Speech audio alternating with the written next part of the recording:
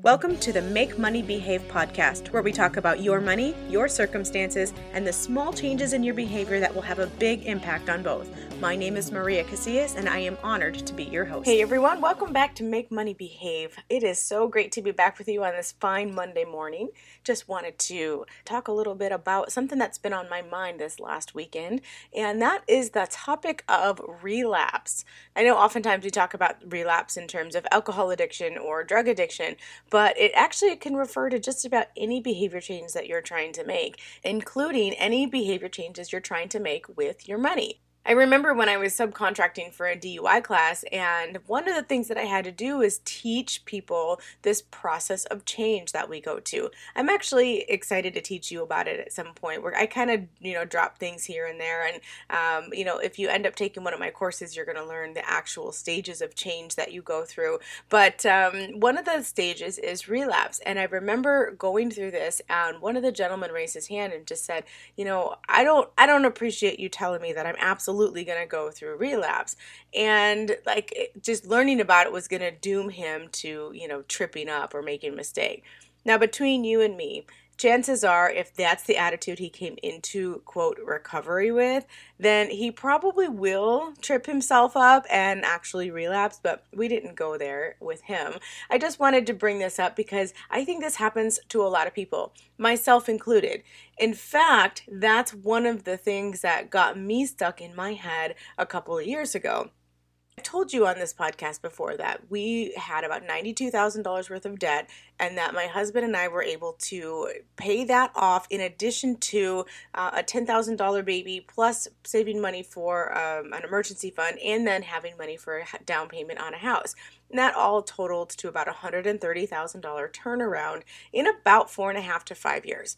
Now, that took a lot of effort because we were only making about $60,000 to $65,000 a year, and we were kind of really, we were really pulling back. I mean, we were pulling out all the stops. I was, honest to goodness, making maybe I think the lowest payment I ever made to a credit card was probably $4.50 or something stupid. I mean, if I had the extra cash, I was plunking it towards that debt so that we could get out of debt.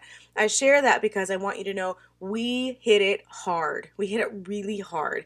And, we sacrificed a whole lot during that 4.5 years. We said no to ourselves often. And then when we moved to the next step, which was buying this house, we put our money down and we got into this house, and we were just like, oh, we took a deep breath and gosh, that took a whole lot of effort. Okay. So now we're in this house. We have no debt except for the mortgage, but we're burnt out. We have that feeling if we have to sacrifice anything more, I just don't know that we can. So after 4 years of this extreme sacrifice, we really had to find a way to just kind of take a step back and live again, right? Just not be so tight with things. And so I know you may have heard me say before that, for example, I no longer cut coupons. I mean, I do use coupons here and there. I mean, there's this amazing coupon that showed up in my mailbox the other day. It's for Dunkin' Donuts, and I don't really eat their donuts, but I really do like their coffee. And it's a free medium coffee every Monday for 8 weeks in a row. So that, my dears, is a coupon that I will absolutely use, and I will do it shamelessly. But I don't typically cut coupons the way I used to anymore, the 30-cent ones, or make sure that the stores would double them and all of that stuff, playing all of that game. I don't do that anymore. I was never an extreme couponer, but I definitely relied on coupons at the time when we were trying to feed our family on $200 a month. So there are certain lifestyle things that we have changed, and that's one of them. But what I found was, over the last couple of years, I haven't had as strong of a motivation to get rid of our mortgage, or even just to set different high goals. And I think it's because of that whole relapse thing that happens. So when you get into a routine, when you start doing something really, really well, and then for whatever reason you break that routine, it starts this slippery slope. And it's a process to get back onto the track that we were headed. Sometimes that process will take a couple of days, and sometimes it'll take several years. It really just depends on a few of the factors that are in place. What's motivating you in the first place? How realistic is the goal that you're trying to set? And do you have the tools necessary to make it work? So that's kind of the epiphany that I came up with this last weekend, was that over the last couple of years, the only real debt that we've had was our mortgage. And it just is such a large number that it felt like it was never going to happen. So there was really no intrinsic motivation to make sure that it happened. It was something that was too big of a goal to swallow, and it was very difficult to break that down into smaller pieces. So I recognized that that was happening, but what I was explaining to my friend was that is why I want to teach people to not go all in forever, because it just seems impossible to do all in forever. Now, there are some clients who absolutely need to go all in, and part of their plan, when I set up their plan, we talk about going all in for a determined amount of time. And once that determined amount of time is over, then we pull back and say, okay, let's go back to a little bit of normalcy for you so that you don't burn out. This is how you're going to see sustainable results, because you'll actually want to stay in the game, because not only are you seeing results, but you're seeing results in a way that you feel is maintainable for you. In fact, that's another one of the stages of change, is maintenance. I think that a lot of people, probably more so than not, will go through some form of relapse. But ultimately, once you've cycled through these stages of change, you want to stay in the one that's called maintenance. That basically means that you maintain your new behavior rather than relapsing or reverting to your old behavior. Now you may be thinking, wait a minute, aren't you supposed to be motivating me, Maria? Aren't you supposed to be telling me I can do anything, I can conquer the world, and nothing can bring me down? Well, I guess I could do that, but I also would rather keep it a little bit real for you. And instead of, pumping you up with this irrational sense of indestructibility, I'd rather have you have a little bit of realism and prepare yourself for the stuff that could happen or that could lead to relapse. So that way you understand what you can do, some things you can put in place to either help you avoid it altogether or lessen the time that you stay in that relapse position. Now here is where the true motivation comes from. The truth is, if you go through all of these different stages that, again, I haven't really talked about all of them to you today, but if you go through this process of change, then you get to this relapse spot. You basically need to recycle through the process of change. But here's the cool thing. It goes so much faster. Like, you've already done it once, and so you can move through those different stages a lot more quickly the second and third and fourth time around. And yes, I did just go there and say the fourth time around, because sometimes it takes us several times around this cycle to maintain a behavior change. And that's okay. I mean, we're human beings, and we don't always get it right on the first time or second time or even the third time. So if you cycle through this several times, take heart in knowing that you're going to get where you need to go, but you sometimes just need to cycle through, and that's just the way it is. So what are some of the things that you can do to kind of either avoid relapse altogether or help lessen the blow when you get there? Well, one of the things is to recognize some of your triggers. A trigger just means some sort of environmental thing or behavioral thing that will trigger your brain to want to go back to where you were before. So let's just use the example of smoking. If you're a smoker, you can probably relate really well to this example.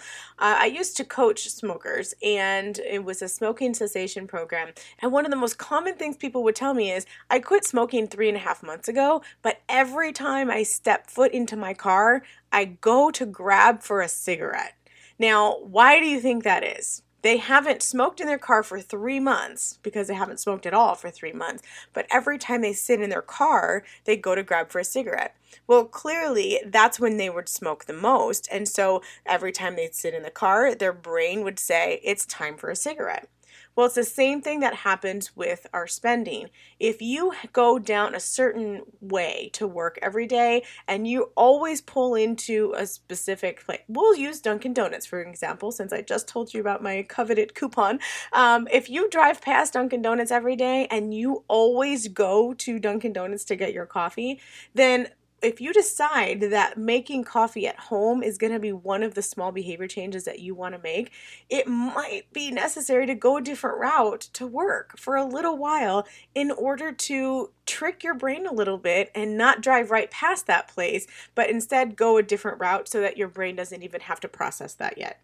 Now, it may seem like a little bit of an extreme thing to do to change your route to work just so you don't drive by your favorite coffee shop. So maybe that's not what you do. Maybe what you do is just, not carry around the specific card that you used or something, whatever it is, to change things up a little bit so that it changes your brain chemistry, because that's really where this is, right? Like the magic is in your brain chemistry, and we oftentimes, the behaviors that we engage in, you guys, are usually like at a subconscious level. I mean, have you ever been on autopilot, like where you're driving the same route that you do every single day and you're not even going to work that day, but somehow your car turns right instead of left when you're supposed to be taking your kid to their friend's house?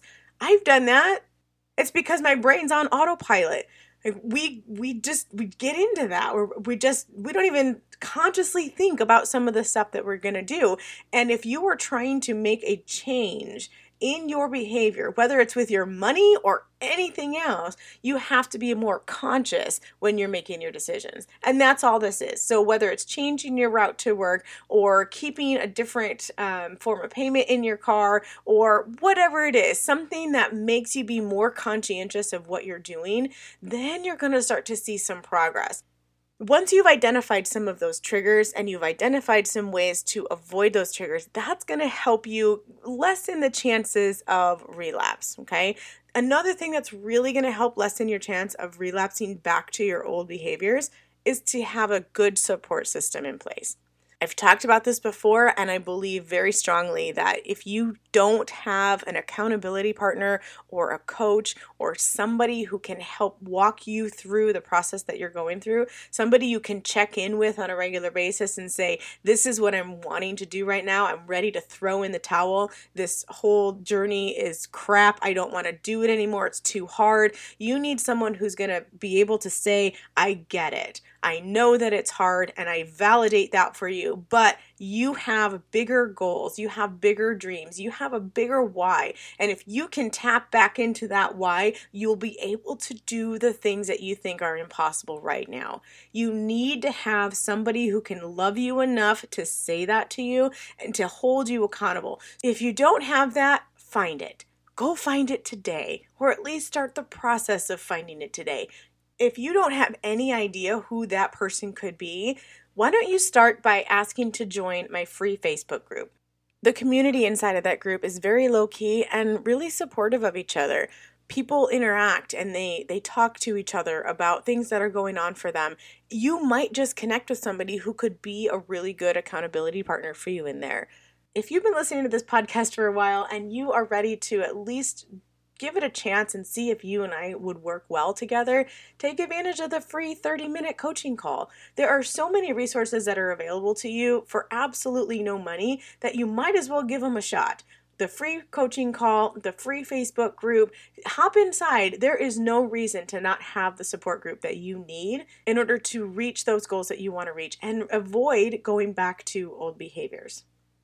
In case I've gotten you all jacked up about the Facebook group, I should probably tell you where to find it, huh?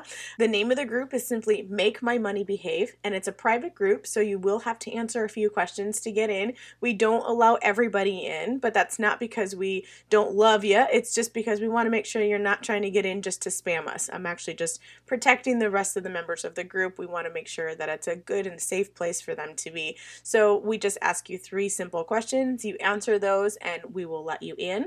And I invite you to introduce yourself there. Let us know what you're there for, and maybe if you are looking for one of those accountability partners, let's hook you up. You're probably not the only one looking for one. If you're interested in taking me up on the free 30-minute coaching call, send me a quick email to maria@cashinOnChange.com, and I will send you a link so that we can set it up in both of our schedules.